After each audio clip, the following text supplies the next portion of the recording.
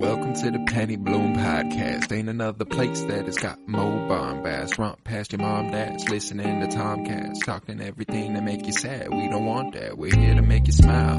Put your mind at ease. Peace, love, and bloom, and always praise Keanu Reeves. This what we about. Get some weed now. We'll talk until we can't no more, and then we peacing out. Alright, let's go. Penny Bloom Podcast. It's the Penny Bloom Podcast. Penny Bloom Podcast. It's the Penny Bloom Podcast. Penny Bloom Podcast. Penny Bloom Podcast. Recording. Hello, everybody, and welcome in to the Penny Bloom Podcast. It is I, Colton Robertson, and today I am joined by Joseph George. What's up, homie? Oh, what up, what up? Always a pleasure to be here. Oh, and it's always a pleasure to have you, and it's been 3 weeks. 3 weeks have passed since last we spoke Last of Us. Far too long, you know. Far too long. But let's it sit. Let's It's been a long time, if you will. Oh, no. No, Oh, not no. again. Not again. We're past that, no. I thought. We're past that. No, yeah, we're talking episodes 4, 5, and 6 today. We're not going to make it as lengthy as the episodes 1 through 3. It was kind of the freshness of the series. We were very excited about it. It was 3 really good episodes, and the third one specifically knocked us on our ass. Not to say that these don't hold up. These are insanely good, but I'm going to do my best to make sure y'all don't have to listen to us talk about 3 episodes of television for 3 hours. Yeah. We're going to try and limit ourselves a little bit more. So we won't be doing scene. We're going to do more what we do with the Bad Batch coverage, where we just kind of talk about the episodes at large. It works specifically for episodes 4 through 6 because 4 and 5 are a little brother-sister episode duo. You know, we're going to be able to talk Please Hold to My Hand, written by Craig Mazin, directed by Jeremy Webb, in conjunction with Endure and Survive with the same director and writer combo. And we'll top off the episode by talking Kin, directed by Jasmila Zabanik and written by, once again, Craig Mazin. That guy's got his hand on the pulse of this show. He's fucking incredible. Been a big couple weeks for Kansas City. Yes, it has. You know, first and foremost, we were featured heavily in a couple episodes of The Last of Us. I would say that is the top priority of anything that's happened in Kansas City in the last few weeks. We also won the Super Bowl, but that was nice, you know, having a parade. It was just a little cherry on top. A nice cherry on top. Worlds of fun in episode 4. Yo, whenever they were driving down the highway, it's cool, but also, like, at the same time, it's like, wait a minute. Yeah, I actually know these places. Like, this is a real place that I have been to many of times, and I've now seen the Mamba all covered in you got the Mamba and the detonator. I even saw the Timberwolf over there. It was legitimately Worlds of Fun. So, like, I wonder how because no way. Like, how do they do that? Did they go out? Were they actually on the highway driving next to Worlds of Fun? Or was that car put in there and then they just had the shot of Worlds of Fun VFX in the back? You know, because obviously the vines are not there.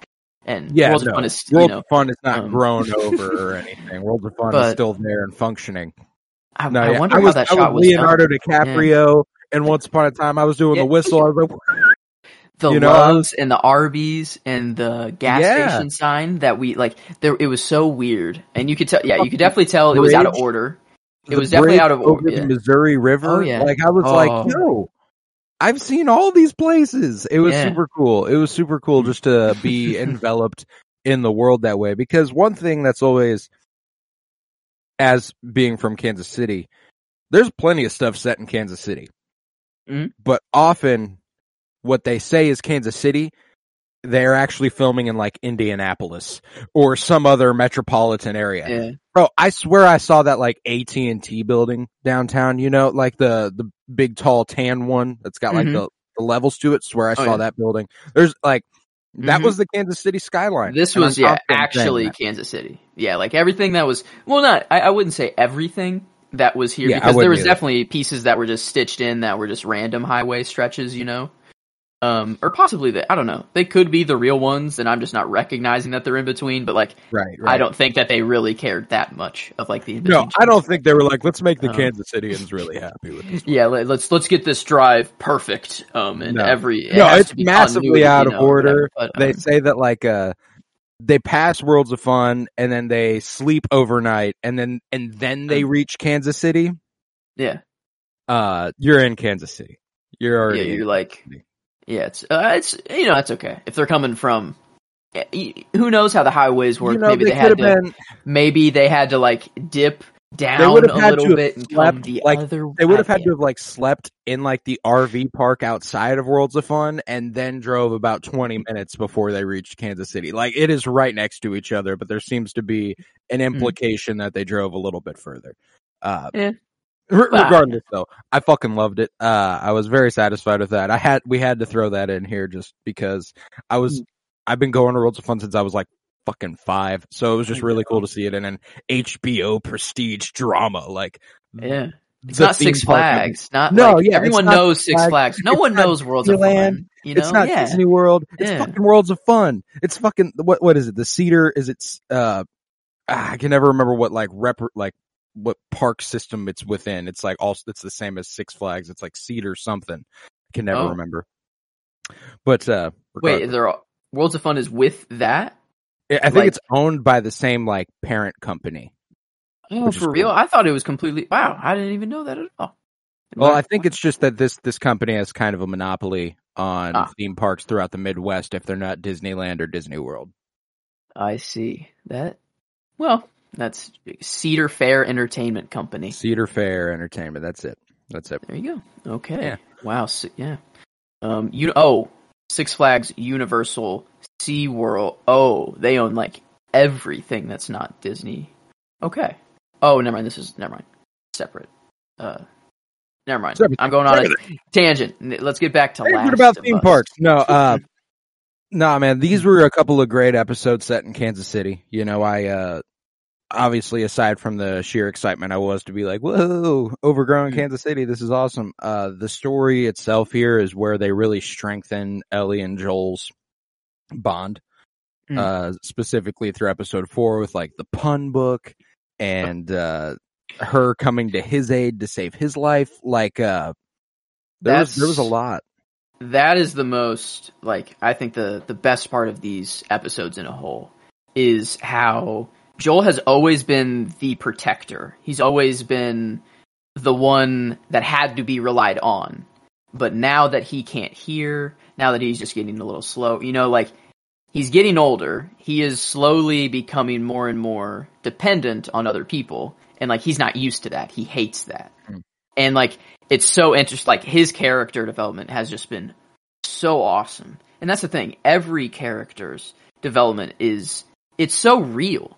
This isn't like, I don't know, it feels like more of like a case study on like personality types. Like, cause you're mixing Joel, the absolute, blue collar working man who before the apocalypse started, he had the view of everything before, very pessimistic. And then you have Ellie, who is like the future and the bright everything. She is everything to look forward to. And she's like, she sees a truck as like, this is like a spaceship, but then Joel is like, this is like a shitty truck, whatever. And it's like, yeah. So I don't know. I love their dichotomy and like through these episodes, they only get closer and closer together. Just truly different views of the world, Like I think there's a line in episode 4 where Pedro Pascal's Joel says something like, being your age and having to deal with this is like, this must be terrible, but she's known nothing else. Like it is terrible, but there's nothing for her to compare it to. And Joel's got like a whole fucking lifetime of knowledge before all this happened where he's like, God damn, you don't even know what shit used to be like. Like this is not what it is. This isn't what life is supposed to be. And, not only mixing him with Ellie, but mixing him, we see Joel the way he is and the way Tess was kind of similar. They're not, Tess was obviously a little bit more hopeful. She had a little bit more there, but, she wasn't far off from where Joel is. So I just kind of had the lay of the land in my mind that we weren't going to happen upon anybody who was truly happy or in a good situation. And when we get to like episode 6 and we find the commune, where Tommy has to tell him, just because life stopped for you doesn't mean it has to stop for me. Like, I was like, yo, yeah, cause I'm not gonna lie, if I'm in this world, I'm Joel, I'm folding. There is no fucking way I find a way to be happy unless I happen to be in this commune. You know, like there's nothing about this situation that makes me go, you know what, maybe I'll find love. Nope, I'm done. Life's over. I'm just gonna live out my days until I die. In Joel's mind, totally. Like, yeah, I'm folding there too, but that is the beauty of the story, is that is what Ellie drives, you know, at first it's more trauma. At first it's like Ellie's reminding him of Sarah and he doesn't like it. And it's like, no, I don't want this. You're reminding me of my past and I've already thought I've dealt with it, but now it's, you know, resurfacing. I hate this. But now he's like, wait a minute. Now I have another chance. Sort of. Yeah. Oh, and it's so good. And I think the line maybe you were thinking of, it is maybe my favorite line of this episode. And Ellie, she asks him, if you don't think there's any hope for the world, why bother going on? I mean, you gotta try, right? And Joel says, you haven't seen the world, so you don't know. We keep going for family. That's about it. And it's like, it perfectly describes their views of the world right now. Ellie is, you know, you're just being pessimistic. Why even bother going on? And then he's like, well, we keep going for family and Tessa's gone. He's basically like, this world sucks now. I don't know. And I loved just the little road trip they were taking, the little puns along the way, and everything. But it was outstanding, man. There was, that's what I love about this series of episodes is, you know, episode 5 is a little bit more, there's a lot more going on, but 4 and 6 is a lot of Ellie and Joel just fucking hanging out. They're just vibing together, figuring out what each other are into, like how on similar footing they might be. And, I really, really loved Ellie in all 3 of these episodes. She got the clean sweep for me. 4, 5, and 6. Whoa. I didn't even mean for that to happen. I just looked at it just now and was like, oh shit, I picked Ellie for all 3 of these fucking episodes. Wow. Okay. Nice. Absolutely loved her in these episodes just because she's coming into her own, you know, like, obviously, like, she's already been who she is, but I feel like she's getting more comfortable with Joel and like, now she's one-on-one with Joel. Joel doesn't have a lot of other people to act off of, and therein they have to talk a little bit more. I know there's like logistics to that, but they're like shining off of each other in these scenes, Ellie and Joel. Like, they are so fucking good. And I think I'm fairly I got Ellie and Bella Ramsey as Ellie in episode 4. That was was an easy one for me. I do as well. And I do think it was just she really, like, I didn't have her for any noms, I don't think, before. Yeah, before this for this episode, she hasn't got anything, but this episode, it was like obvious. It was clear.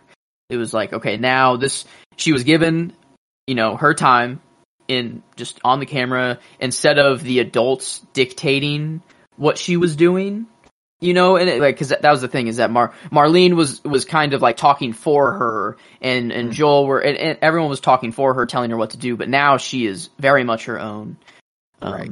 Even protecting Joel now, you know, having to, so like, yeah, I gave is fucking grim, man. Oh my god. Oh my god. Whenever he just starts to be like, no, like, we can talk this out. Like, no, it's okay. We don't have to do this. Like, go to the other room. Oh, like, my then God. And then you hear him fucking scream "mom" like 3 times. That was the scene that got Ellie or Bella Ramsey my actor nomination, the performance nomination. They were fucking incredible in that scene, sitting behind the wall, just like breathing heavily, contemplating what they just did. You know, Ellie just shot him in the back. Yeah. made him lose the usage of his legs, put him in probably a more vulnerable position than being dead. Basically killed him. I mean, like, and Joel even says that. He's like, I know you weren't the one to do the final thing, but it's when you hurt someone like that, that's all that matters. You know, you did that much damage to a person. That's all that matters, you know, like, and that's like, it broke Ellie, you know, like it's like, cause I guess it's not the first time if she's telling the truth. I think she's had to put down someone who's infected before, like freshly infected. And that's I'd say that's probably the most realistic, is that it's probably her friend that they went into the mall. If I had to take a guess, but I don't know. I'd say if it was just an infected, she wouldn't have said it like that. You know, if it was just an infected, like I've killed an infected before, I think that's different. But like, it has to be like just got infected and still looks like the person who got infected, like that sort of vibe, like Sam in episode 5. But like, that's still Sam right there, like, you know, like looks like Sam, talks like Sam, doesn't talk like Sam. You know, we got a little Screech thing going on there, but oh dang, that episode that's true. That's brutal. That's just not even Whereas episode 3 was tear my heart out, hold it in my hand, and give it a nice little pet.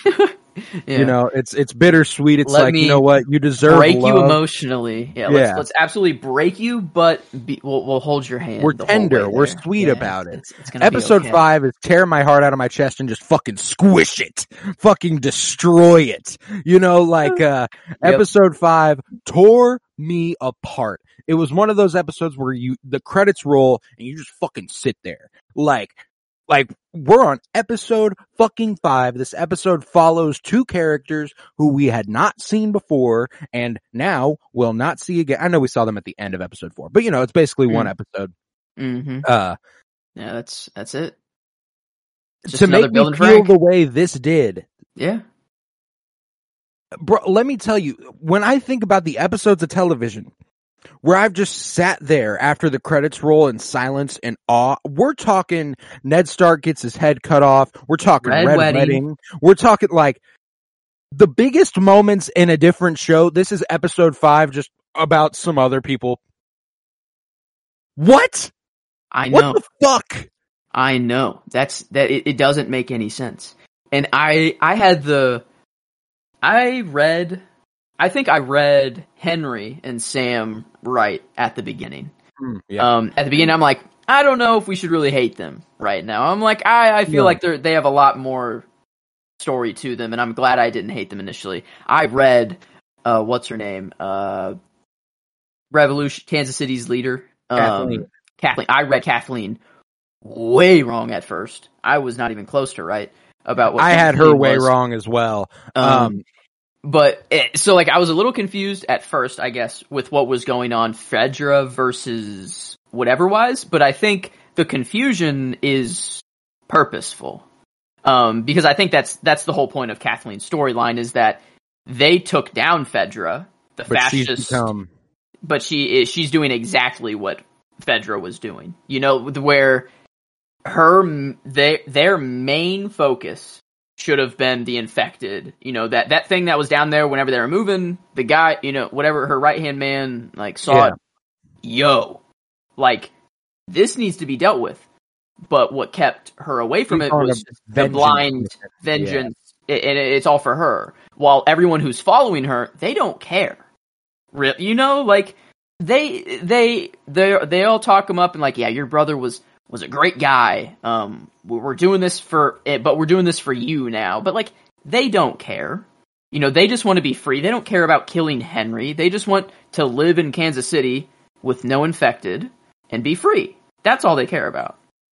But it's the story of, you know, finally they had the tools to take down Fedra. You know, they had the tools and they did it. And we saw it in the streets. I mean, they were hanging. They were just point blank shooting. I mean, it was. The civilians fucking tore them apart. they had their fun, but that's the thing, is that, like, I don't know. It was very obvious, I guess, that just through Kathleen, very much so, that she was just very blinded by the vengeance instead of taking the time. You know, she should have been like, realized the win that they had and been like, okay. Well, so much, like, she was blinded by vengeance, so much so, like, even before, you know, we see a fucking concrete breathing with infected under it. Sorry. When we see her talking to the only doctor. Oh, shit, I forgot about that. Only doctor in town. Yeah. She decides to kill because he's a rat. You know, you gotta pick and choose here. You can't afford to kill the only doctor in town. Yeah. And if the whole point was like to end the Fedra corruption, and then she's like, we'll put you all on trial, you'll be found guilty. You're like, and then like later on, you're like, are we really gonna put them on trial? And it's like, no, kill them, burn them. It's like you're doing exactly what you fought against, you know, for the revenge, filled journey that you're on to, avenge your brother. And it's like, man, I don't know. That's the thing. And at first, I'm like, I think I told you, I'm like, I can't wait for her to die. That was like my initial reaction, is because I thought that she was Fedra at first. I thought that because that's just how Fedra she seemed. Yeah. No, I remember the conversation we had after episode 4, and we were both on base about some things and off base about others. You know, like, we were both pretty in agreement that Henry wasn't as bad as he seemed. He was, like, I remember I threw out, like, pretty much spot on the fucking money what Henry's motivations were. I was like, and, maybe he ratted, but it was for a good reason. And, literally exactly what he did. But that's, like, the other thing that I just got way fucking wrong is that I thought Kathleen was actually gonna come around and be a little bit more relatable to Joel instead of being so fucking, I know, narrow tunnel vision. Like, I have one goal and one goal only. There's infected fleeing around her, and she's still like, I'm gonna kill Henry, bro. Like, I really thought that she was gonna be like a role model for Ellie, like, like a revolution leader that just recently freed a city. And I'm like, oh, Kansas City, this is sick. Like, it's gonna be Kansas City that we get this in. And I'm like, oh, this is awesome. And then it's like, oh, she happens to be just the most, man, I don't know. I really wanted her right hand man guy to kill her. Like, I really wanted, like, for him to realize, like, she is too far gone. We are doing the exact thing that we fought against. This one bullet, killing her will save a lot, but before everything escalates. Like, that's what I wish happened. Whenever she's like, Henry, it's too late or whatever, he just kills her initially first to get it all over with. And then they're like, you know what? We have, there's an infected problem. I don't really give a shit about the kid and you guys leave. Like, that's what I wanted to happen, but obviously we don't get that. No. God, imagine.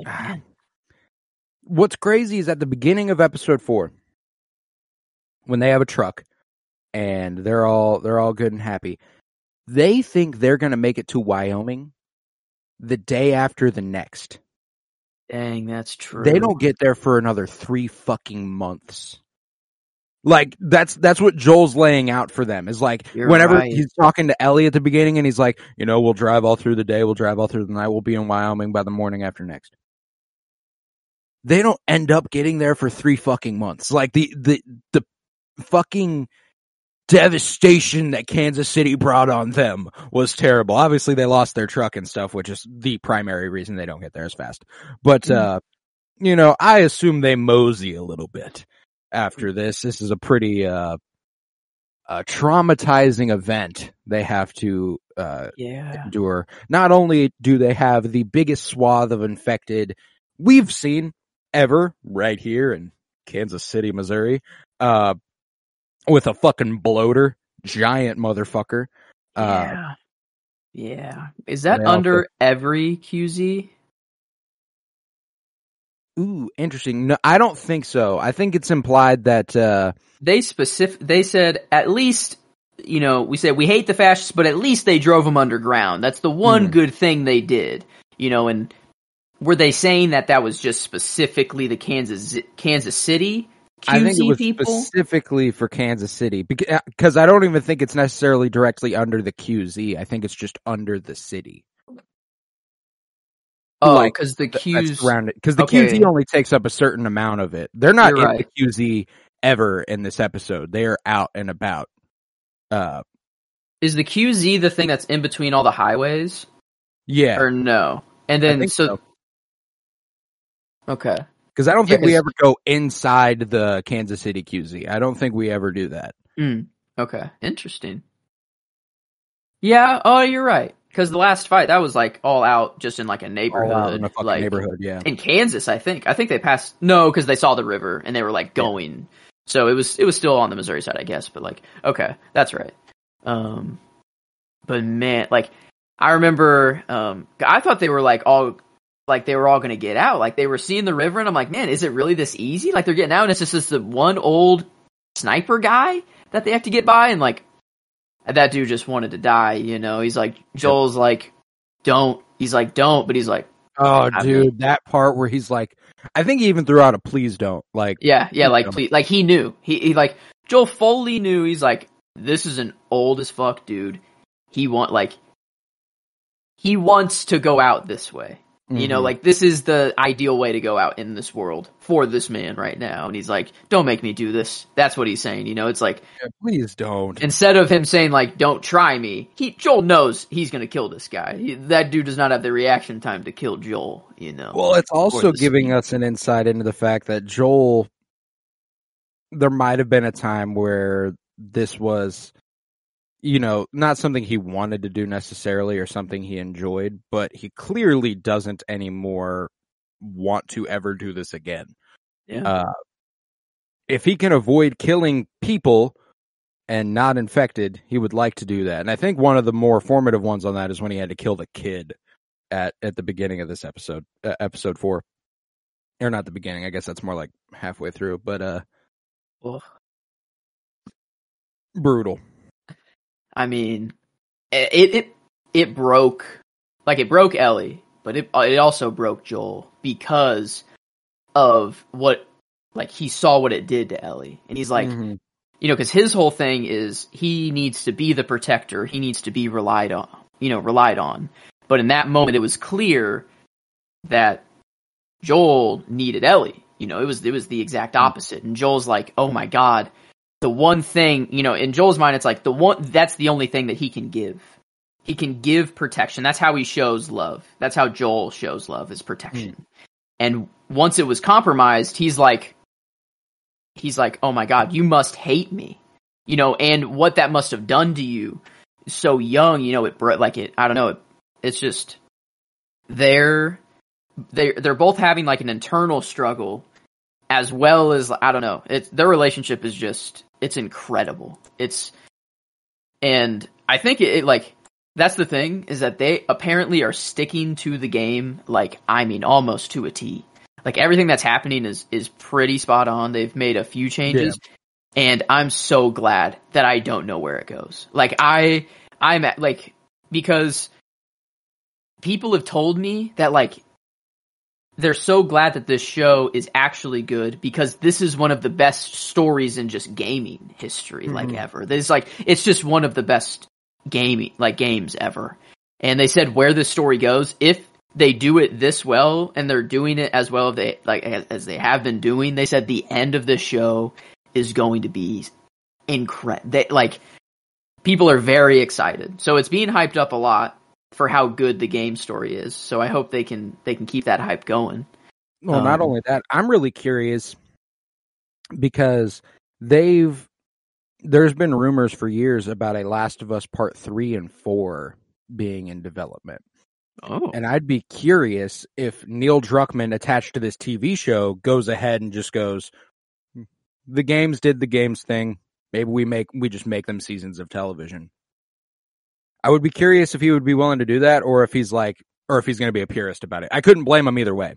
I wouldn't blame him. I wouldn't blame him either way. But the gaming market is so much bigger than everything. I didn't know this. The gaming market is bigger than music, Hollywood, and sports, all combined together.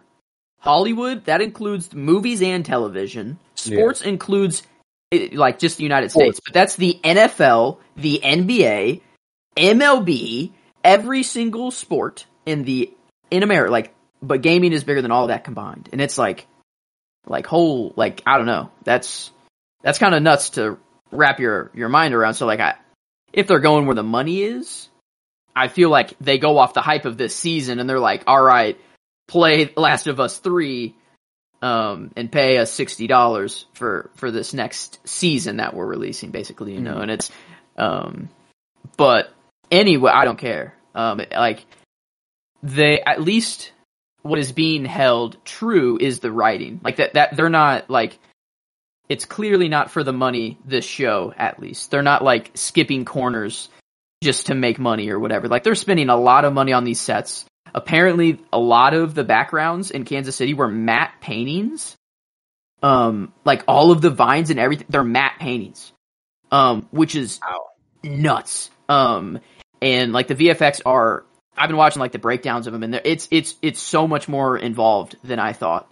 And I don't know, the person who made the game is very, very in tune with this. He likes what's going on. He's a lot of the decisions that the TV people are making, he's they're no-brainers. Bill and Frank, he's that was the easiest no-brainer decision.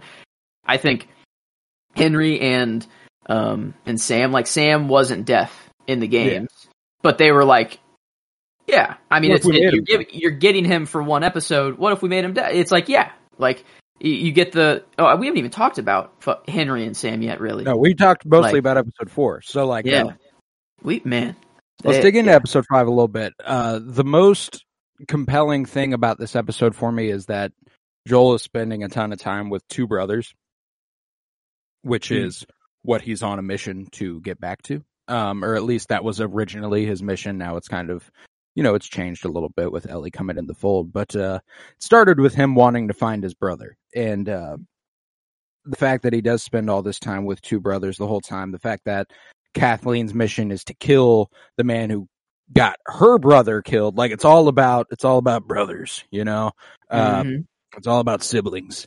And I absolutely love that overarching sort of theme for this episode, and the way that Joel gets to kind of get an outside view of the way that, because I mean,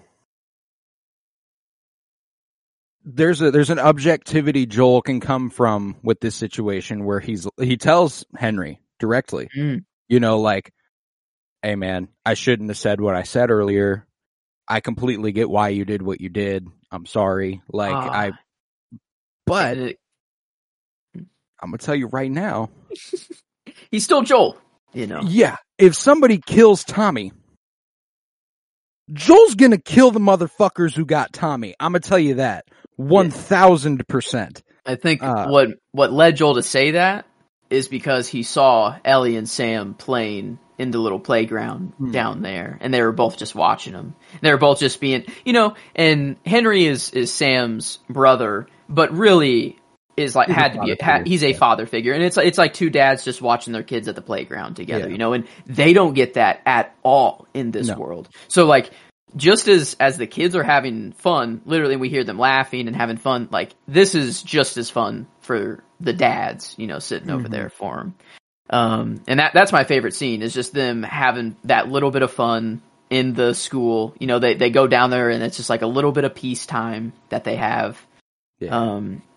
And there's also this layer to it that every single thing, if there is ever a time where you think Joel can be happy watching Ellie do something, he's also sad. Yeah. And because it's not Sarah doing these things. That's it's all related back. I had there's so many little things that they've put in. In Sarah's night, or in her bedroom, she had this butterfly, or her pillowcase, or her bed sheets. I don't know, something. It was butterfly, whatever, and she was looking at a butterfly or something at a moment, and Joel saw it. But then the first time that Ellie and Joel talk, whenever she's sitting at the window trying to break the radio cipher or whatever, there's a butterfly, the same exact like looking butterfly hanging like right by the window, and she's looking at it. Joel sees the butterfly, then sees Ellie, and then is like, oh, and you see him like, it's crazy when you go back and watch it, because I had noticed none of this on first watch, and then I'm like going back and I'm like, oh my god, like they have so many little details that they're throwing in that like the Christmas tree at the like every time Joel has had a panic attack, it's because something has reminded him of Sarah through Ellie. And it's like they showed exactly what triggered it. Triggers it in episode 1. Like it comes from episode 1, which is just, I don't know. I just love it. Like I love Pedro Pascal, and I was going to watch the show anyways, but like just this character development, like it just I don't know. It's such an interesting like case study. I don't know how else to describe it. It's like, it's just, you don't get this anywhere else other than like a post-apocalyptic, like, you know, like how else do you get this story? It's like, it's so out there, but it feels so natural, tangible at the same time. Yeah. It's like, it's so strange, but, yeah, man, no, this, and it was really showcased in episode 5, the kind of, the growing, I don't want to say trust, because obviously Joel's still distrustful. He's not going to just be like, yeah, come and join us on our quest. No, like he's still going to be like, I might kill you. You got to have a really damn good reason why you're coming up to me right now. And that's like, ultimately that's what he gets out of Henry and Sam. And, Henry and Sam is devastating. Probably, I don't know how much more sad it can get. I love that they decided to make Sam deaf, and I love that the actor who plays Sam is also actually a deaf kid. Yeah. I thought that was a really cool opportunity for representation, and the fact that the actor who plays Henry didn't know sign language before he got this role. That's very, very cool as well. A lot of people on set. Yeah, I know. I watched the director's cut after that episode, and that was really nice to see. I don't know, just like all the people on set that learned some ASL and stuff like that. But I don't know. It was just really cute, just seeing, like the ways that Henry would have to talk to Sam in like certain situations. Like, yeah, what's he saying? Like the dependence that Sam has on Henry is like, I think it was Craig Mazin or Neil Druckmann. One of them says it in the post episode where they're like, it's even greater since he can't hear anything. Like there's a level to it that he is almost completely dependent on Henry. Oh yeah. And in the games I'm assuming they had a lot longer time with Henry and Sam, you know, but in this we have a single episode where we have to get their whole relationship and their death. Like we're getting their whole story in one episode, and they have to make it as strong as possible, you know, and that's the thing. They didn't make any decision that sacrificed any of their story. It only strengthened it. And, you know, the little white lies he would tell Sam every now and then, you know, of like, they're going to help us get out of here, you know, but he's saying it to also like, now you got to help us. Yeah. Like, hey, I just told the kid. Yeah. So, I don't know. It was nice. He was very, like, it's in the post-apocalyptic world where no one trusts anyone, but eventually he gets to the point where he's like, yeah, I pointed an unloaded gun at you. You know, he's like, yeah, my guns aren't even loaded. And they're like, okay, they're slowly trusting each other a little bit more. And he's like, yeah, I really lied, even more to you, by the way. They really hate me. They're really going to want to kill me. I'm kind of enemy number one. I'm the most wanted man in Kansas City. Which is kind of a badass line. That was kind of a sick line. Yeah. I almost that I don't know. No, I can't change my line from that. But I can confidently say that he's getting my performance of the episode. Mine as well. Lamar Johnson. Yeah, Lamar Johnson. Oh my God, for like one episode of television. Holy shit, dude. You made me cry so much at the end, dude. It's like a single delivery. What did I do? Oh my fucking God. And you have to, it's all chaotic. You deal with, Sam is infected, and you're like, oh, you see his bite, and you're like, fuck. And then Ellie tries to heal him, and you're like, maybe. You're like, this isn't gonna work. There's no shot that this is how it works, but I'm like, it's something. Maybe it extends for a little bit. I don't know. I'm thinking any possibility of how they can get out of this. And then it's just him sitting there silent in the morning. I'm like, ah, shit. And then he starts to squeal. And then it's all chaos. Boom, he's dead. And then you're like, fuck. You're dealing with Sam dying. And then you're like, oh my God, he's dead. And then you're like, no. You start to piece together, what's going to happen next. Hey, and you're like, no. I'm not even going to lie to you, bro. As soon as Sam showed his wound, I went, Henry's dead. Henry's gonna fucking kill himself. Yeah, I had no fucking doubt in my mind. Regardless, I was on the roller coaster the whole time. I was not. I was like, I didn't think that Henry would have to kill him. That was the other thing, though, is that I think Henry would have, if Ellie hadn't tried to heal him. I think it wouldn't have been so, oh God, shoot him and be like, oh God, what did I do? I think it would have been more like, hey buddy, let's lay down, let's go to sleep. I don't want you to become this sort of thing. But I think Ellie did the right thing as far as what she knows is possible. She tried her best to make sure he could be okay. And, there's a few layers to this too, because this scene is incredible. My favorite scene is when Ellie and Sam are just talking before they go to bed. When they're having the conversation, and Sam kind of reveals that he's been bitten. What's the line? I think you have it as your favorite. Yeah. Yes, he says, "If you turn into a monster, is it still you inside?" And that's after they've been saying their biggest fear. That's his biggest ending fear. Up alone, and that in this world, there's no way that's not my biggest fear. Is if I'm infected, if I am infected, I would much rather be gone. If I'm infected, I'm done. But if I'm still there and my mind is still intact, but everything else is taken, that is beyond your worst. control. That is absolutely terrible. I oh my God. And was it his worst fear before today? No, that's something I don't think you even fucking think about until you get bit. Yep. I don't, because when he said that, I went, oh my fucking God. Yep. Is it still you inside?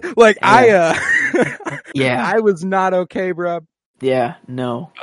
And just the way that this is the most childlike we've seen Ellie this whole episode, really. And I don't know. She fell asleep. She fell asleep, and that I skipped past that at first. I didn't really think about it. She fully believed that he would be okay. She could have just been tired. There's an infected person in the same room with her that she knows that is infected. The only way she goes to sleep if she's like, it's going to work. It's going to be. She is a dreamer. She is a believer. That is what Ellie is in the show, and I love it so much. She's a believer right now. Yeah, and obviously we knew that that's not how it was going to work. I don't know. I was sitting there oh, Ellie, I get it. Yeah, maybe it was barely. That was I don't know. I would have put a little bit more blood on. I don't know. I don't know. It felt like it was just a little rubbed in. Okay, we'll be fine now. We're good. Yeah. I think it was really just to comfort Sam, though. At the end of the day, I think it was more of just make him feel like he'll be okay. Then, well, not only that, but he also makes her promise she'll stay up. Oh, you're right. That's what makes me think she did not mean to fall asleep. She just fell asleep. Oh no. Oh yeah. Oh wait. Yeah. He did say promise you'll stay up with me. And she says, I promise. Which makes me think that she did not mean to fall asleep. And it also tells me that whenever she did fall asleep, Sam made the executive decision that because he can't hear, he was going to turn away from her so that he couldn't hear her when she got up. Hear or see her. Oh my God, you're right, because the only thing that started is when she touches him. Yeah. Or gets in front of him. Mm-hmm. Oh my God, it's even worse. Sam knows he can't hear, obviously. Knows that clickers operate on sound, and he's like, cool, I'll just face away. She'll be fine.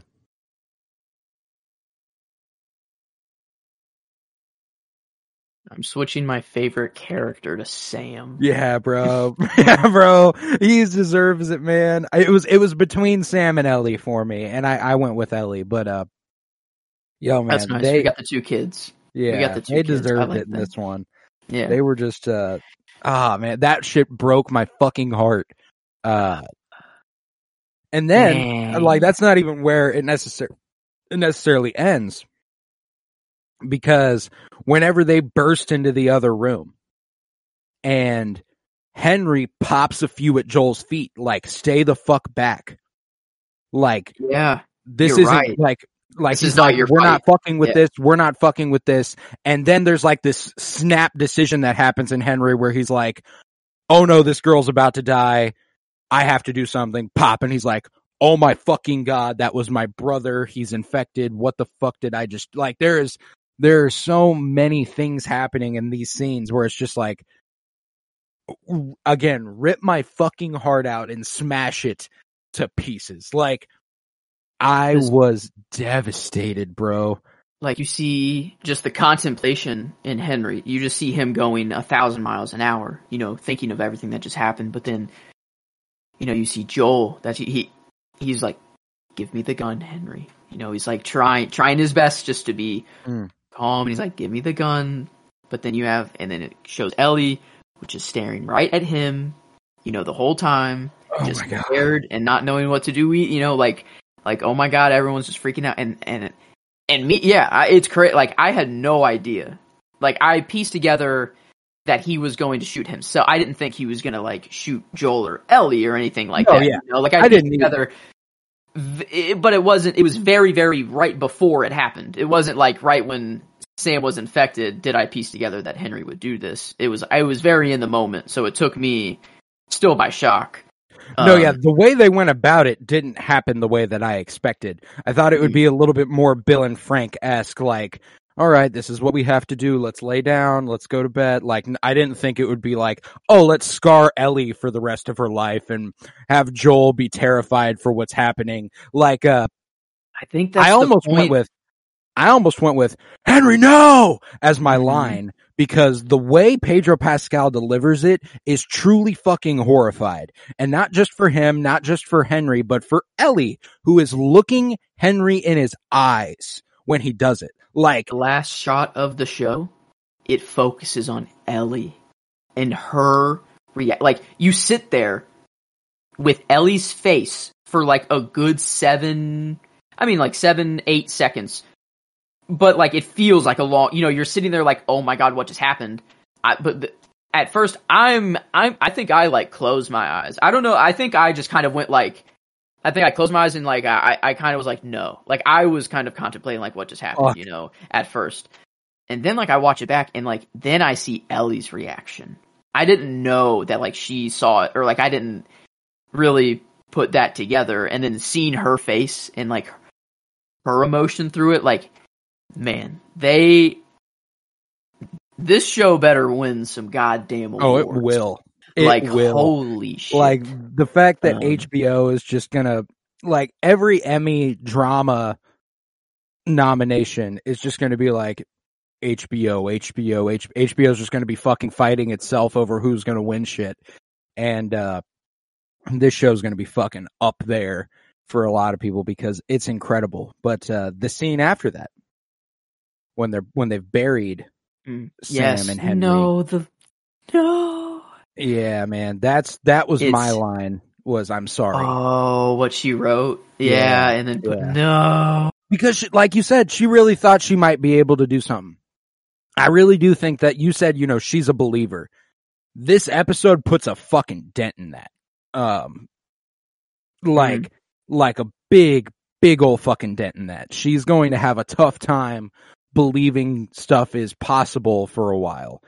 And I really think that, the best part about the scene is something that, they talk about in the post credit is what's going on inside of Joel's head. Like, the whole, when he's looking at Henry and Sam's grave, I think he's kind of realizing that this is where they'll be if Ellie dies. If Ellie dies, that's it. Like, that's right. Oh my God. It's like it's Joel's, we keep going for family. That's about it. The second Henry's family was gone, boom. Tess is gone. He had new family found through Ellie. He didn't realize it at first, but if Ellie's gone, I see now. Cause the way I thought about it and the way, like, it was more of like, Ellie's she's the rock kind of now. She's the one that's like, all right, Joel, let's go. Like, she's already moving. She's like, we got a long ways to go. At first you would think this would be Joel. We'd be like, all right, we got him done buried. We have a long way to go. Let's get going. But it's Ellie. Behind and is exactly. Yeah. And it's, oh man, I don't know. Like, well, there's also the fact that he could also be thinking about Tommy. There's a lot there. There's so much. Like what he goes and he says to Tommy in the next episode where he's like, I watched a man kill his own brother. Like, and then kill himself after that. Like, you're right. Yeah. It's not like, there's not so just much Ellie seeing it and going through it. Joel is going through it at the same time. And he doesn't have Tess anymore to like go to and, break down. Like, he can't break down to anybody, and the second he gets to Tommy and the second he gets a chance to break down, he breaks down, like. I don't think he's cried in 20 years. Really? I don't think he's cried since, no, not even to Tess. Cause that's something about Tess's and his relationship that I think kind of prevented them from being good, is that like, he was never on the exact same page as her. And episode 6 makes it even more clear to me. Like, when Tommy is like, I have a wife. I found a wife. I found all this. Like, he's like, I think he wanted to love Tess like that, but he just straight up couldn't. Because there's also the implication that Sarah's mom wasn't around. He probably died a long time ago. Oh, I'm assuming she died. That's kind of my assumption. I don't know if she left. I every time a show like this, if they don't expressly mention that someone left, it's usually they died. And so that's kind of what I'm operating under the assumption. So I'm of the mind that he hasn't let himself love since then, like romantically love anyone since then. Sarah dies. That's just kind of it for him. He finds someone like Tess who he has something of a kinship to, like it's not love exactly. Because at the table with Bill and Frank, he's like, if mine. When he doesn't know what to call Tess. You're right. Yeah, he doesn't know what to call her. No, and I think that's kind of something that prevented them from reaching that next level, is that I doubt he could ever, and same with Tess. I doubt Tess ever cried in front of him. I bet they were, they were two peas. They were very, very hand in hand. They were very good for each other, but time and place, just not the best for anybody. So I straight up don't think he's cried since Sarah died. And he got back to Tommy, and he was crying in front of Tommy the last time too. Like, I think it's like the only person he can be this vulnerable with is his brother, because he knows his brother won't judge him for it. His brother's there for him. His brother's the one who will hold it down. And I think it's just the first time, not only is he realizing that he's not as good as he was and that he can't protect the way he used to, it's everything that's happened over the course of the last few months specifically, but 20 years bubbling up and being like, I'm losing it. Like, I can't keep going like this, or else I'm going to fucking I'm a Henry, you know, like Yeah. I'm like yeah, man, and that's, I don't know. Joel is like, he wasn't deaf or like had a hearing problem in the games, but this decision, like, I absolutely love. Like, it's how he didn't hear Henry and Sam come up on them in the glass. You know, he's like, he put the glass there and he's like, yeah, that's the point. I'll hear him coming. Obviously, I'll hear him coming. Doesn't hear them coming. He tells Ellie at the beginning of this episode when they're camping out in the cave, I'll do both watches. You need to get some sleep. He falls asleep. Ellie does exactly what Joel would do. You know, Joel is proud of her in this, you know, right when she says, I checked my 6, I got the high ground, you know, all that. You could tell he was kind of proud. He's like, at the same time, he's like, no, that needs to be me. I need to be the protector. Wake me up next time, you know, is what he says afterwards. But then, as it just goes on, he's slowly getting more comfortable with the idea of getting taken care of. And by the end of this episode, I mean, if he is still living, he's definitely going to need to be taken care of quite heavily now. That's the thing. Do I need to accept that he might be dead right now? You know? No. You don't need to accept that. I'm of the mind there's no fucking way they kill Joel this way. I have no idea what the game entails. I'm just of the mind that you don't have Pedro Pascal in 6 episodes of television and then drop his ass. I mean, the way it's shot, the way it's acted, the way the dialogue rolls off the tongue, the way it is, the music plays and zooms out. They are heavily, heavily, heavily going, yeah, he's dead. But I don't believe it. I don't think he is. I mean, they really talked him up this episode, though. They gave his dreams. He wants to be on a ranch, sheep. That's what I want. He sees it in Jackson, literally sees the sheep there, and he's like, I can have a light. You know, like, he sees everything. I don't know. Like, I don't think so. If I am more of like 95% he's not dead. Because he said to Ellie that he wants to be a singer. And he said, all right, well, eventually you got to sing for me. Gonna happen. It's probably gonna be a long, long time. And I'm gonna cry my fucking... Can you imagine he starts singing that song at the end of the show? That'll be it. I will melt, bro. No, that's what's crazy is that, like, there was something about this episode where I didn't let, like, a lot of the stuff hit me, like, in the moment. I was just so seared to the television that, like, I was hanging on every word, and then a scene would end, and then I'd start tearing up. It was so weird, like the conversation between Joel and Tommy, where Pedro Pascal is an easy choice for the performance in this episode. He's getting. Oh my fucking God. We talked a couple episodes ago when they're at Bill and Frank's, and he has the letter from Bill, and he takes it outside, and he just stands there, he takes a breath. I was like, I wanted him to cry, I wanted him to fall to his knees, I wanted him to do something. That's, again, what makes me go, he's not capable of that unless he's with someone like Tommy. You're right.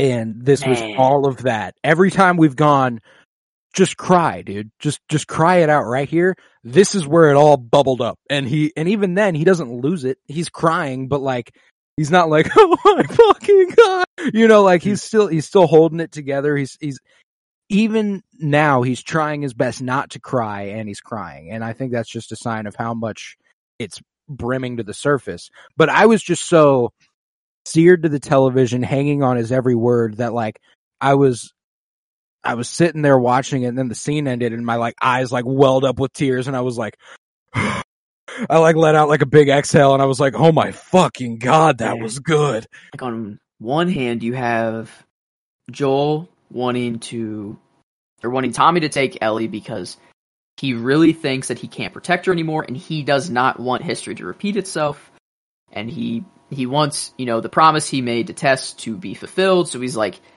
there's more of a chance for it to be with Tommy, you know, so like it makes sense that way. But I think also it's just that he doesn't want to fail himself. Like there's also a little bit of a selfish reason behind it, too. Dude. Like he doesn't want it to fail. Like he doesn't want to fail, but his dreams. Yeah, that's what I was he's like, what are your dreams about? He's like, I don't remember, but I know when I wake up, I feel like I failed. Like, I don't know. I have no idea. I just know that I have failed. Like, oh my God, I'm like, holy shit. Like, no, I don't know. I don't know how you lasted through that, and then you started well. I was like, I was welling up with Joel. It was just the fact that, like, I don't think I was even thinking about the emotional implications of it. I was just like, like, more than anything, like, I think that's how good Pedro Pascal was in the scene for me, was that I didn't want to distract myself in any way from the performance he was putting on. And then it ended, and I was like, I think it wasn't like I was just crying at the content of the scene. I was crying at Pedro Pascal. Like, I was like, oh my fucking God, that was incredible. Like, it was so fucking good, and everything that comes with that scene, like you were saying, it's not only there's a few places to look at it from. It's the logic side of it. Tommy's younger. He's more capable than I am. I'm clearly losing it a little too. Yep, yeah. I'm losing my step a little. He even goes to try and make that argument to Ellie here in a second, and it's almost like he's trying to convince himself when he's telling Ellie. Oh yeah, I think that's why it's so hard for him to tell Tommy to take her. Is that he doesn't want to. He doesn't want to have to ask him to take her. He wants to keep helping Ellie. He wishes he could. He truly just doesn't think he can. And whenever he goes up to her and he's like, he knows the land, and she's like, shut the fuck up, and he's like, yeah, that's fair. You know, like he's like, I didn't even really buy that one either. I've done pretty well so far. I don't know. I think because at the beginning of the show, you have a guy that was contemplating taking Ellie in the first place. You know, like, I don't care about the girl. I'm only in it for the score. He was only in for a truck and supplies, you know. So he doesn't care. He just wants to live his life. He's accepted the world that he's in, you know, whatever. By the end of the show, I guarantee he's going to be like leading. Like, I feel like Joel and Ellie like lead like the big revolution. I don't know. Like, I feel like there's like a big thing coming. I don't know. Or I like, that's the thing. I have zero clue where the story goes. Like, I have no clue, but like, I don't know if, I feel like my view is too optimistic. I feel like I'm thinking that Ellie is gonna get there, it's gonna work, and they're gonna have this vaccine, and then they're gonna start to spread the word, you know, and it's gonna be fought back at first, because people are gonna be like, oh, we've heard this before, but then they're gonna just legitimately show people, you know, like, take it, I don't know, just like, you know, that's what I want to happen, but like, everything that I want to happen, usually, it doesn't. Right. In this show. The only times that it has been Bill and in Frank. Compounds or places that have been found with the foundations of love.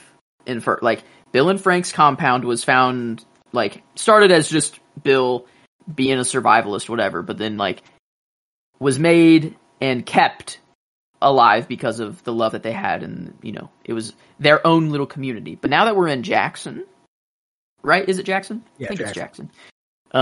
We see a fully functionable community now. Yeah. And you know, just hilarious. Like, you have Tommy, who we can assume what he was like before this world, you know, and it's like, no, it's not like that at all. Man, I swear, we pulled up and she was explaining everything, like, as, like, she said, like, the first fucking thing. I looked at Emily and I was like, communism. Like, I, like, smiled and I was like, we're talking communism. This is awesome.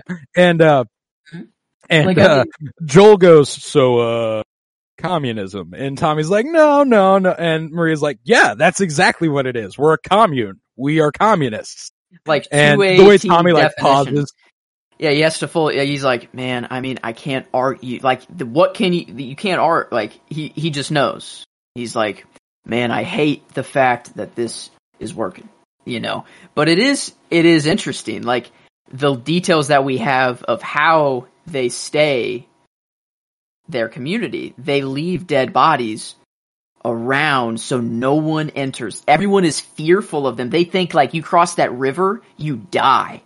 Like, so that's how they keep their word secret, right? Which is, it's very interesting. They just leave bodies scattered around, but they're actually just a super nice community on the inside. Yeah. The part that I didn't think about at all when I was watching the episode is Joel is pissed at Tommy for not telling him that this is a thing, and he's like, obviously they have to keep it a secret so that it doesn't grow. Like, that's the sad part of these communes. Communism is that if it were to be known, people would just come in and destroy it.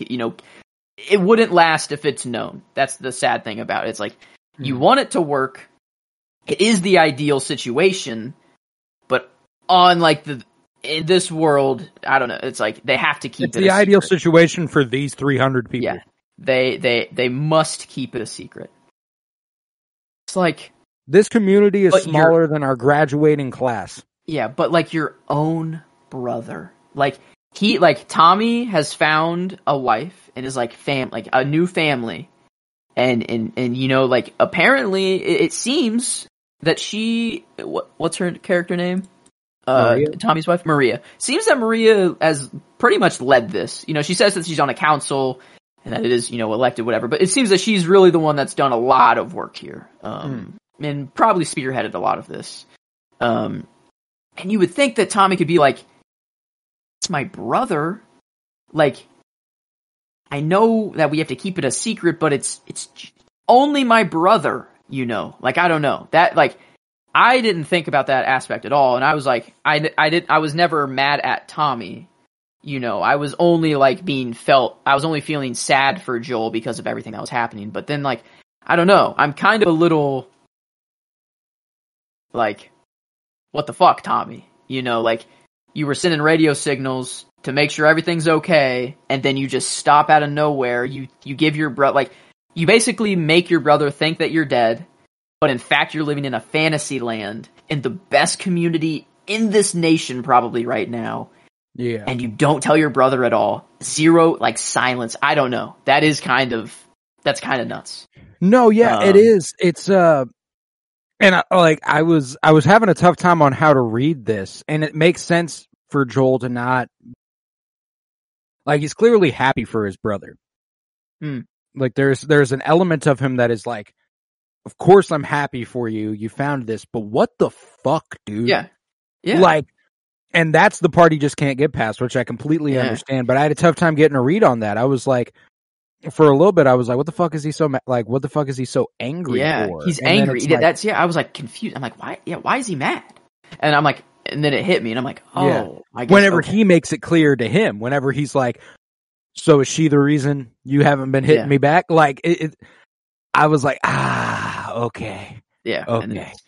That makes sense. I mean, you have, like, I guess to keep, like, that's the thing, is that their rules have to be strict in order to keep it working and everything. I get it from a logical standpoint, whatever.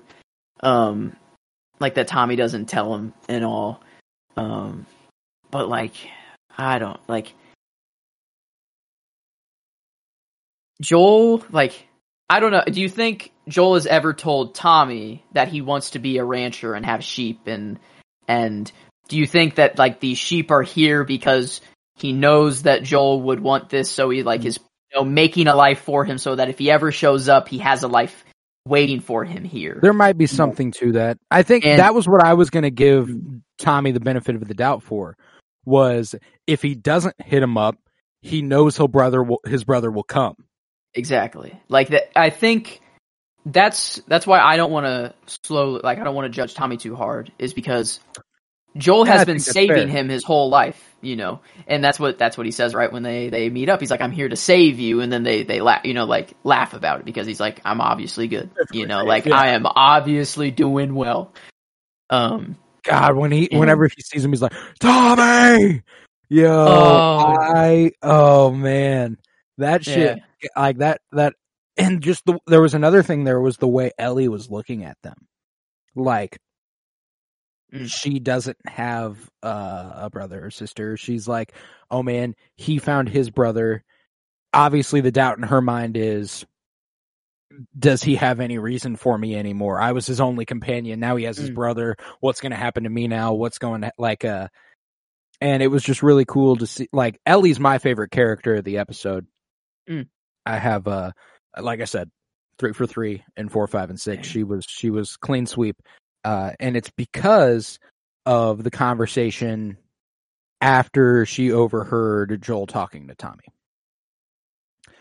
Ellie has been this hard little, just like, son of a bitch, like, hey, you ain't gonna fuck with me, I'm not gonna fuck with you, you know, it is what it is. But whenever she delivers the line, my favorite line of the episode, let me read it for you. Sorry, gotta load it up here. Everybody I have cared for has either died or left me. Everybody fucking except for you. So don't tell me I'd be better off with somebody else. Because the truth is, I would just be more scared.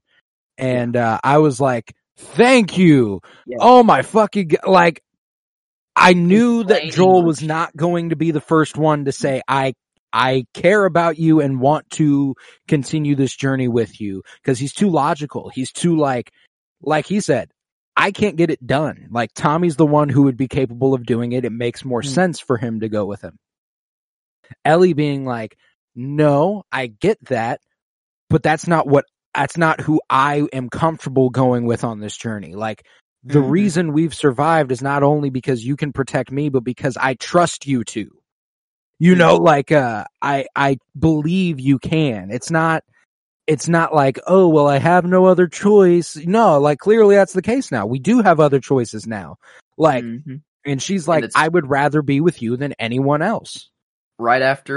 She says that right after Joel is like, you don't know what loss is. You know, he tries to tell her, like, you don't know what loss is. Or I think, you know, or maybe does that come after or is that before? That's before. That is the line right before. Yeah. And Joel just thinks that because he has lived before and, you know, after the the apocalyptic everything, he's like, I've lived through more, I've lost more, you know, whatever. But like, that's, like, yeah, sure, on the surface level, it may seem that Joel has lost more. Ellie has lost her entire childhood. Joel had a life, actually. You know, Ellie never even got that chance at all. And she is living in the hellish world. And she has lost people.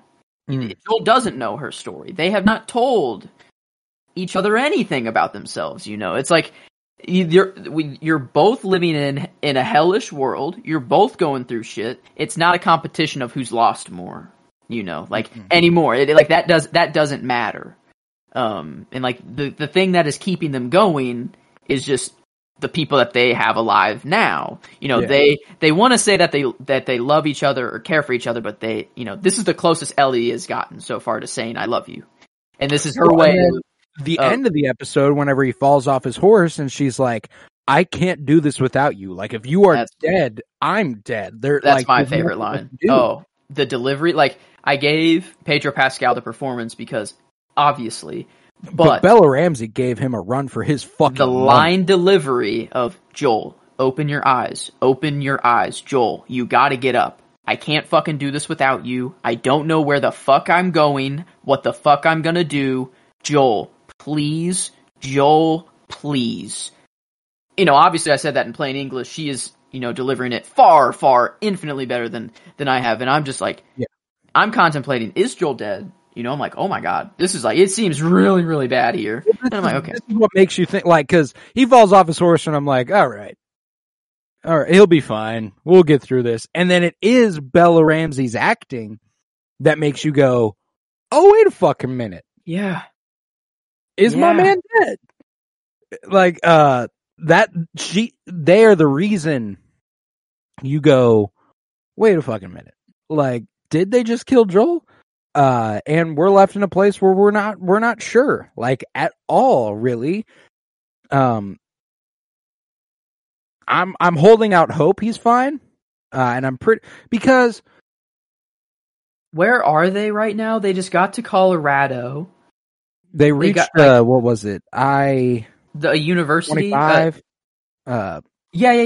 It was right off I-25. The Colorado something university. And if my geography holds me well, I mean, Colorado touches Wyoming, but only by a corner, right? So like they still got a ways to go. I guess how far in Wyoming? Yeah. Oh, never mind. It's straight up from Colorado, so not the corner. So yeah, never mind. They just have to keep going north to get to Wyoming. But they're coming from Wyoming to Colorado. That's right. Yeah, and they already reached the University of Western Colorado. Yeah. That's right. And it's after that. Okay, yeah. So I they think went they're up there heading to Utah, Salt Lake, because they saw the pins go to, or maybe not Salt Lake, but somewhere near Salt Lake, Lake or something like that. That's right. Okay. Oh man, they have a horse, but Joel's in rough shape. Like they're gonna have to just bunker down. They're gonna have to get fucking lucky, is what they're gonna have to do. It's like we have the next on. It seems that a lot of it is just flashback with Ellie's backstory, but I assume it's not like the whole episode. I think it could be, very well could be, but I think it's probably going to be more of like a Bill and Frank episode where most of it is Bill and Frank, but then you have that little piece at the end. A little bit before, a little after, yeah. Where it ties it in and everything. I think we start back. We start flashback with Ellie and her friend. Do we know her name yet? I don't think so. With Ellie and her friend. I know the actor. Storm Reid is fantastic. She's been in Euphoria and A Wrinkle in Time. She's Zendaya's little sister in Euphoria. She plays. Okay. Yeah. Keep It in the Family, HBO. She's really good. That's awesome. Okay, that's gonna be good then. But I definitely think they open with that to keep you in the mind of like Joel might be dead. We're not going to show you right away. We're not going to bring him back initially right away. That's what makes me go, he'll be fine. Because I think with a character who's been the main character, you don't leave it to question their death. We're not going to open end episode 7 or open episode 8 with them being like, and now Joel is dead. Like, if it is if it's a Ned Stark level of killing, which Pedro Pascal as Joel is, you cut off their head. We knew Ned was dead. No question about it. If it's a cliffhanger, that's fair. That's fair. Yeah. Okay. So the only thing helping me is the logic side of it. The storytelling did everything it could to make me believe he's not, though. Like, they did incredible at making me go, shit, he might be dead. And it's only my logical side that's going, he's not. Because the storytelling, everything's pointing in the direction. Yeah, Joel just fucking died. I'm gonna try my best to operate under the assumption that he's not. I will say that this 6th episode is my second favorite episode of the series, behind episode 3. Is that Ken? That's Ken. Yeah. Oh yeah. Oh, for sure. It's either like episode 1. I just really like episode 1 just for the premiere aspect and the world building they did and Sarah, and like the science, opening at the beginning. That would be 3rd, I think. I think it is comfortably 3. The only reason I think that one is just like it just started the show, and it's hard to compare like a opener. I like those for different reasons, I guess, but definitely 3 and 6. Those are the top tiers right now. It's just, I mean, if the pattern continues, we're looking for a pretty epic season finale. Episode 9. It's looking good. But do we want to give each of these episodes a rating? Should we go back through just favorites real quick? Because I don't know if I laid all mine out necessarily. I just know that I know I had them. But let's go ahead and start with episode 4. I had Ellie as my character, Bella Ramsey as Ellie as my performance. I had Joel and Ellie laughing as they try to go to sleep as my scene. Whenever she's like, Joel, can I ask you a serious question? And he's like, yeah. She's like, did you know diarrhea is hereditary? He like looks at her like, what the fuck are you talking about? She goes, it runs in your genes. And then like he rolls over trying to hold back laughter, and you laughed, motherfucker. Like, I loved that. It was so fucking cute. And it was everything I wanted out of these two. And then my favorite line was at the end of the scene where they're in the little restaurant after he's like, I'm sorry you had to do that. Here's a gun. It's when he goes, because you were talking about how Ellie's kind of the hopeful one, but he's being strong for her, and he goes, we'll get through this. And she goes, I know. That was my favorite line of the episode, because I was just like, it was so nice to see him be a little positive, because he's never positive. And he finally has someone at his side who he's like, you know what, you hold it down for me, I'm gonna hold it down for you. So you know what, we'll get through this. I thought that was sweet. Right there, I don't think I have said, but where that line came from, that is my favorite scene, whenever Joel gives Ellie a gun. Kind of, after the killing, after all the chaos and everything, and she's like, it wasn't my first time. Joel instantly just, all right, you know what? It will be your last. Here's a gun. It was pretty, badass, cute moment. Ellie gave like, she smiled, the little smile that she's like, oh my god, I got a fucking gun now. Like, and he teaches her how to hold it and stuff. He's like, all right, hold it. And he's like, where'd you learn that? Fedra fucking figures, And then he's like, I loved it. But yeah, my line, I knew I did talk about that, but that was the, whenever Ellie was like, why bother going on? You gotta try. And Joel was like, you haven't seen the world. We gotta keep going for family. And that's about it.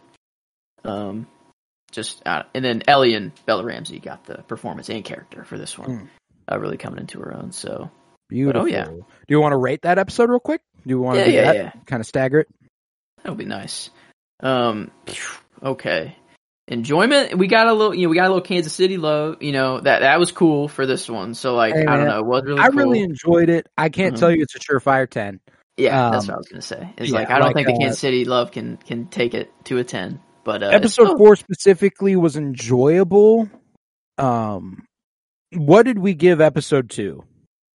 7.75.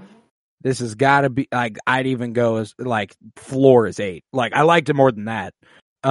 Because we are getting Joel and Ellie a little bit more in tune with each other. I'd even go probably 8.5, 8.75, maybe even a full point. That's where I was.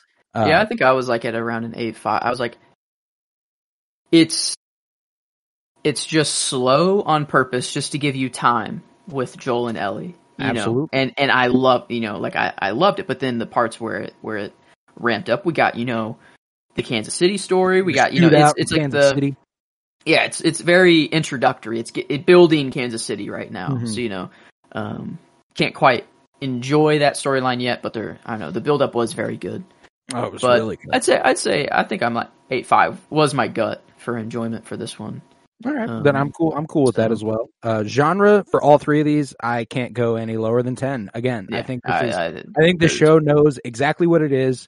It's consistently doing what it's supposed to, and I don't think we'll get an episode that goes below a 10. I think this show is fantastic at doing what it's doing. Like it knows what it is, and it's never going to change that up. Yeah, I agree with you there. I don't want to put in the 10s for the last 3 episodes for the genre, but I'm pretty confident that they'll keep it going. But yeah, it's been 10 every single episode, and I don't think that there's no debate there. Like that's crazy too. Like given that, I know it has a really distinct tone. The apocalypse and all of this. It's very specific. But like Game of Thrones, we don't even give 10s every episode. House of the Dragon, we had 1, 2, 3, 4, 5 10s in the genre for the entire season. And we already passed that with these 3. Yeah. So there you go. That says that. And then season 1 of Game of Thrones, it gets, from episode 5 to the end of the season, we gave 10s because, and then the season premiere. So Game of Thrones, it does a little bit better. But still, that's nuts that this is comparing to that. You know, it's like that's how good this show is. That is what the comparison is. It is Game of Thrones in doing better than Game of Thrones. It's nuts. It's nuts. But critically on episode 4, I'm pretty good on it. I would say it's floor is 8. And maybe it's just at an 8. I think its most comparable episode is episode 2, Infected. It's doing a lot of the same stuff that episode 2 did, just between Joel and Ellie instead of Tess and Ellie, I think, is kind of the key there. It's a new place. It's not Boston. It's Kansas City. We're facing people instead of the infected. Like it's, there's a little bit more, there's a lot of things that connect the 2 episodes, I think. And, yeah, I like that. I think 8 would be I wouldn't go much higher than an 8 if I'm like it'd be 8 or 8.25. I'd say it either just gets that little bump above episode 2 or it's the same, like kind of spot on. But I think they had to do a lot more with this episode. It gets the bump. I think it gets an 8.25. I think the character work with Joel and Ellie is fantastic in that episode. I don't think we get anything quite on that level in episode 2. I think that Tess has a few good moments. But beyond that, it's not nearly as strong as this episode was, I don't think. Yeah. Yeah, I like that. If we do give it an 8.25, it brings it out to an 8.92, so around an 89. I dig that. IMDb gives it an 8.4 for this one. A little kinder. All right. I don't know. I guess it's the 3rd episode of the season overall. I guess episode 3, that's just a 10. I don't know. We did say, I guess, I don't know. We'll get there. I guess we'll get there. We'll get there. But episode 5, let's do some favorites. There I've got Ellie as my character, once again. Lamar Johnson as Henry is my performance. I've got Ellie and Sam talking to each other at the end of the night, pre the terrible, no good, very bad, devastating morning. Very bad. Very, very bad, and I'm sorry as my line. The heart-wrenching shit.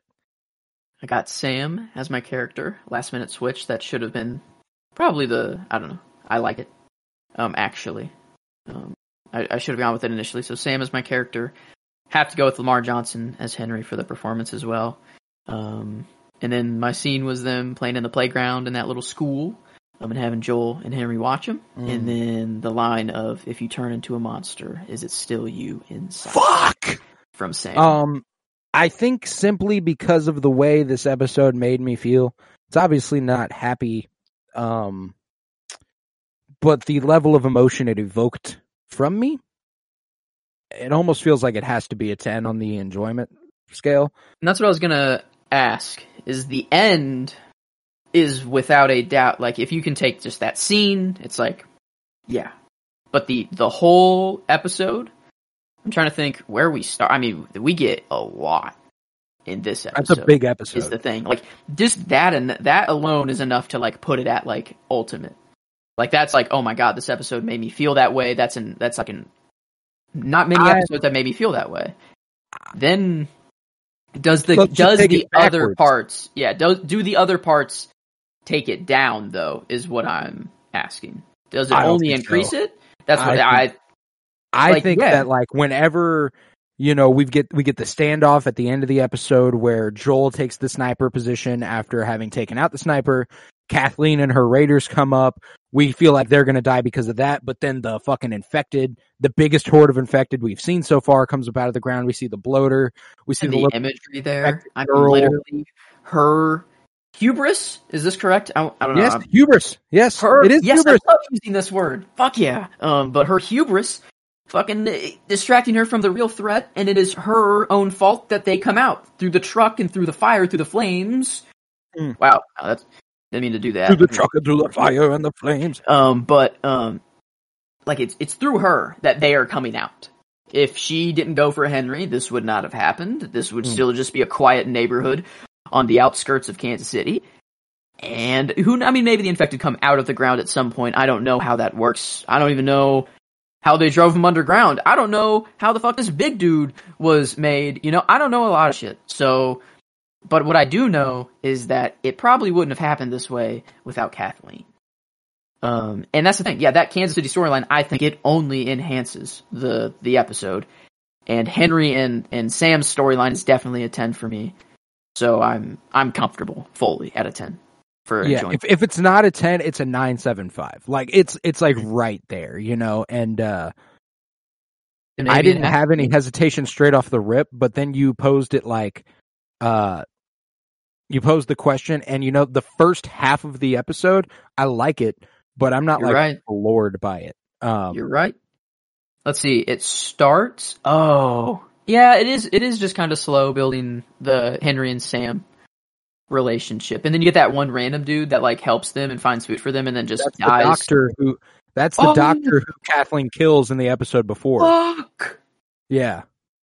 Oh no. Yeah. I thought that was just a random dude. Well, because they give us what happened. Like, it's crazy because in episode 4, they go up into the room, they see all the paintings, the empty cans. They'd already left. Like Henry and Sam had already gotten out, and it was cool to have where they were. Yeah. He knew. That's the thing, is he knew. Yeah, he held it down. Like he actually knew. I just thought he didn't. I thought they were just trying to pry any information out of him, but he knew where he was. Oh my god! Wow. I did not know that was the doctor. Wow. Wow. Anyway. Right. I do think it's a 9.75 though. Okay. That's fair. Because of the hesitate. Like there is a little bit of hesitation there. There is zero hesitation if it's a 10. But it doesn't fall low. No. But yeah, okay. Anyway. Wow, it's the fucking doctor. Holy fuck. Yeah. Same guy. But, wow, I am still kind of... Oh, and that's why they're like, is he coming back? Where'd he go? He got captured. Damn it. Wow. Yeah, a lot of stuff here. A lot of stuff. Really good. But genre, we gave it a 10. Critically... Ooh. Okay. This is interesting. It's a pretty damn good episode. Yeah, it is. Like, I think it's amongst the best of the season, like, no doubt.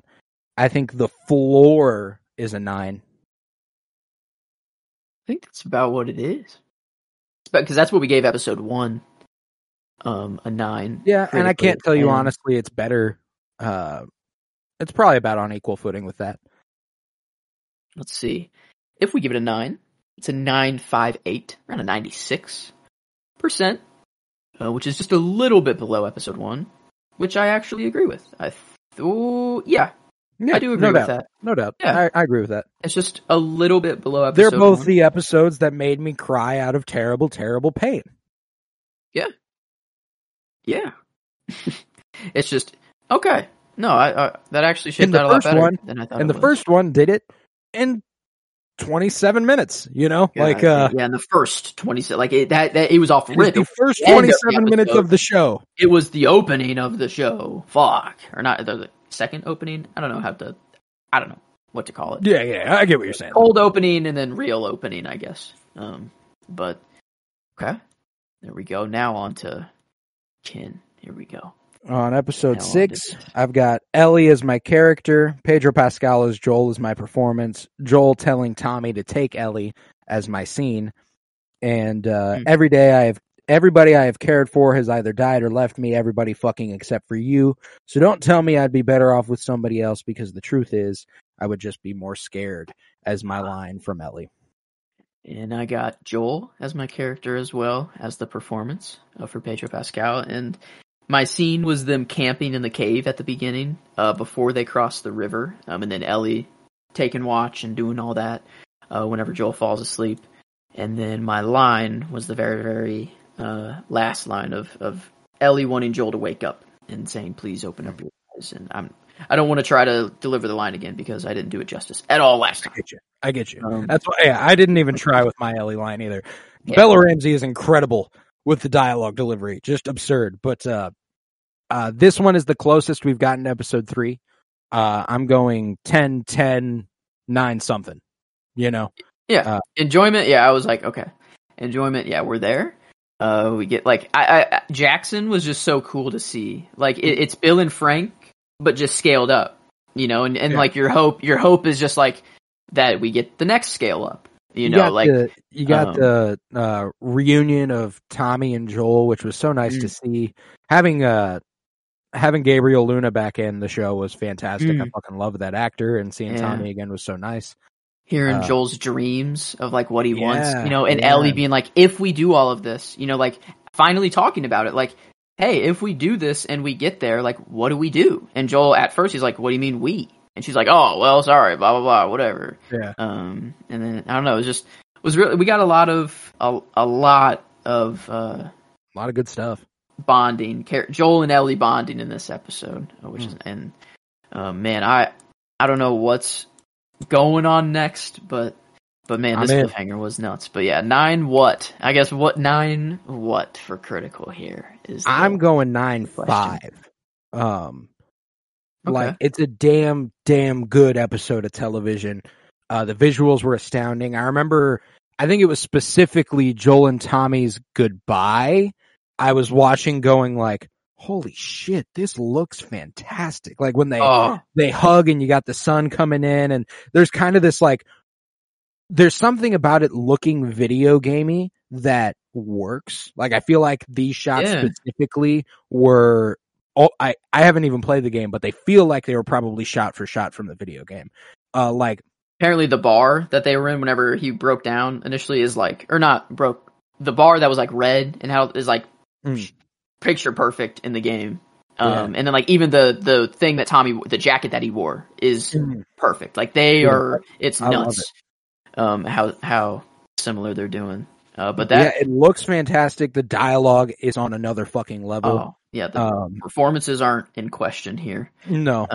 So yeah, I think 9.5 is completely fair. It was either 9.5 or 9.75 for me. Yeah, it wasn't 9.25 wasn't question. It was 9.5 or 9.75. And it does shake it out to be around a 9.83 average, which puts it second. In episode, you know. So we've got 100, a 98, a 97, and a 96. Damn. That's pretty damn good, I'd have to say. Yeah, let's see. IMDb gave episode 5 a 9.5 critically. Wow, sorry, random abrupt sneeze there. And then episode 9, it gave a 9.1. But I guess those could still be rolling in right now, which is interesting. I would have thought that this one would be held higher, I guess, but interesting there. But I don't know. I'm curious on what do you think the finale is? Like just you know, like what's the finale? Do they get to where they want to go? Like is it the cure? Is it Joel dying? Is it like I'm trying to think of I think Joel will die in season 2. Okay. I think he'll die in season 2. I don't know when in season 2, but I think he'll die in season 2. I like that. I think we end season 1 on a relatively happy note. I think they get where they're going. I think maybe we see that they try to get the cure going, but I think we'll end on a happy note with a threat looming. Like I think that'll be like how we leave the season. Like there is something bad coming. Ooh, okay. But at least we're in a good place right now. You just clicked it in my mind. I think my prediction is they're going to get to wherever all these new Firefly base is. They're going to get her blood, and then somehow it's going to like confirm that it's, you know, it's going to be like, yeah, this could work, you know, or they're going to be like, it's good. But I think the threat is going to be the underground. I think that that's everywhere. Okay. Because it's like, it is just plants. It is just fungi that has to grow. It doesn't just grow on the surface. It grows in caves. Fungi grows anywhere. Right. And if it's spreading through the world, like, it's going up in buildings. It's not that hard to think that it could also go down. No, yeah, 100%. So I think like there's like it's like the calm before the storm, even though the storm already seems like it came through. Yeah, right. It's like the calm before the even bigger storm that they're about to unleash. Like, I think it's going to be zombies are infected everywhere. Got you. And it'll be, hopefully what I want to happen is people will see every single community has failed whenever it was fascist or Fedra founded. Every single time it was like that, it has failed. Bill and Frank, Jackson, every single thing that has been founded on love and community, where everyone is working together, has worked. It's the only thing that has worked in this world so far, and I hope that's what they socialism is a charged word, we could learn a lot. I think that's like the sad reality of it all, is that like it is just the word itself. It's like, obvious, if you just tell someone World A, you are living in a population of 300 people where all of you don't work a day in your life. You just do whatever is needed of you for the time being, and you all share everything, and everything is, you have no threats. World B, you live in a city where there is possible infected, and people can come in and ravage and kill you at any time, and that is kind of the power, is that you want that to happen and you want to be free, or and possibly die. What world would you rather live in? I think any sane human, everyone picks World A. That's the thing. Everyone does pick World A. It is just the thought that it's like, oh, that's kind of close to communism, so I'm going to pick World B because I'm American or whatever, It's like, it's only the word that gets you there. But the actual concept of the community is like... There's history behind it that people associate communism with dictatorships, even though that's not what it has to be. Like, people assume communism means an authoritarian rule. Yeah, I think Jackson is just the polar opposite of what Kansas City could have been. Yeah, it's like, if Kathleen doesn't go AWOL and on a revenge-filled, journey, she, they can make something like this. But I don't know. I really hope we might see like how Jackson was founded, or maybe we do get a lot more the before, like seeing Tommy's life with. Yeah, I'm hoping Tommy and Maria aren't done. I'm hoping we get a lot more. I'm hoping we get a lot more with them. He's gonna be a dad. There's a baby on the way. That's interesting. So I don't know. I have a tough time going, yeah, I want to do that now in the world we live in. I cannot imagine going, yeah, I want to do that then in the world they live in. Nuts. But hey, you need hope. And there's no one that provides hope more like the next generation. That's right. And I think that's a good way to. Look at it. But they're trying to expand their kin. They are. We go on for family, and once you don't have family, that's it. So you gotta keep her going. Maybe I'd understand it more in their world. But I think with that, we will conclude this episode covering The Last of Us. We will be back again in 3 weeks once the season has concluded, and we'll be able to talk about the season as a whole and those last 3 episodes. I'm very excited for that. We've got a Patreon exclusive episode coming out today. Patreon.com/PennyBloomPod. We're covering Ant-Man and the Wasp: Quantumania. I made a little bit of a reference a few seconds ago that you will only get if you've seen the movie. Socialism is a charged word, but yeah, that's popping up everywhere from the movie. But it's popping up everywhere. It is indeed. So we'll have that up sometime today, maybe tomorrow.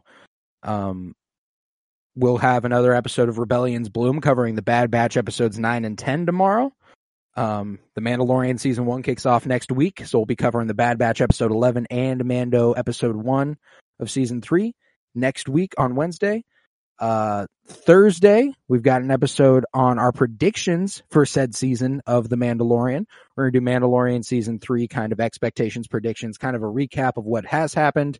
Just refresher, get us a little bit excited for it, because there's so much shit getting pumped at us these days that I don't even have time to get excited for things. I don't feel like. Yeah. They just hit me and then I'm like, oh yeah, fuck yeah. So, an episode like this will help me build my excitement for that. We're also going to do a full Star Wars ranking in that episode up to this point, with the Bad Batch, every animation property, every show, every movie, all of that, everything on screen will be incorporated into that ranking. It's not just the movies. I know that the movie rankings have been popping off on Twitter the last few days. Couldn't be more impeccable timing for us. So we're going to go ahead and do a full ranking with everything. That's this Thursday. And then Friday, we continue our comic book movie journey through film, where we will be joined by Blaine Razach to talk Batman 1989. And that is a very, very fun movie. So can't wait for y'all to listen to that. If you would, once again, head to patreon.com/PennyBloomPod. For $3 a month, you can help support this podcast financially, which is huge. It costs me money, and I don't make any off of it unless it's over there. So that would be greatly appreciated. If you would, head to Twitter, follow @PennyBloomPod, follow on Instagram @PennyBloomPodcast. Remember to leave a 5-star rate and review wherever it is you might be listening. I was Colton Robertson. I was joined by Joseph George. Thank you very much, homie. Oh, thank you for having me. It's always a pleasure to be here. Oh, and it is always a pleasure to have you. And remember, peace, love, and bloom. And we keep going for family.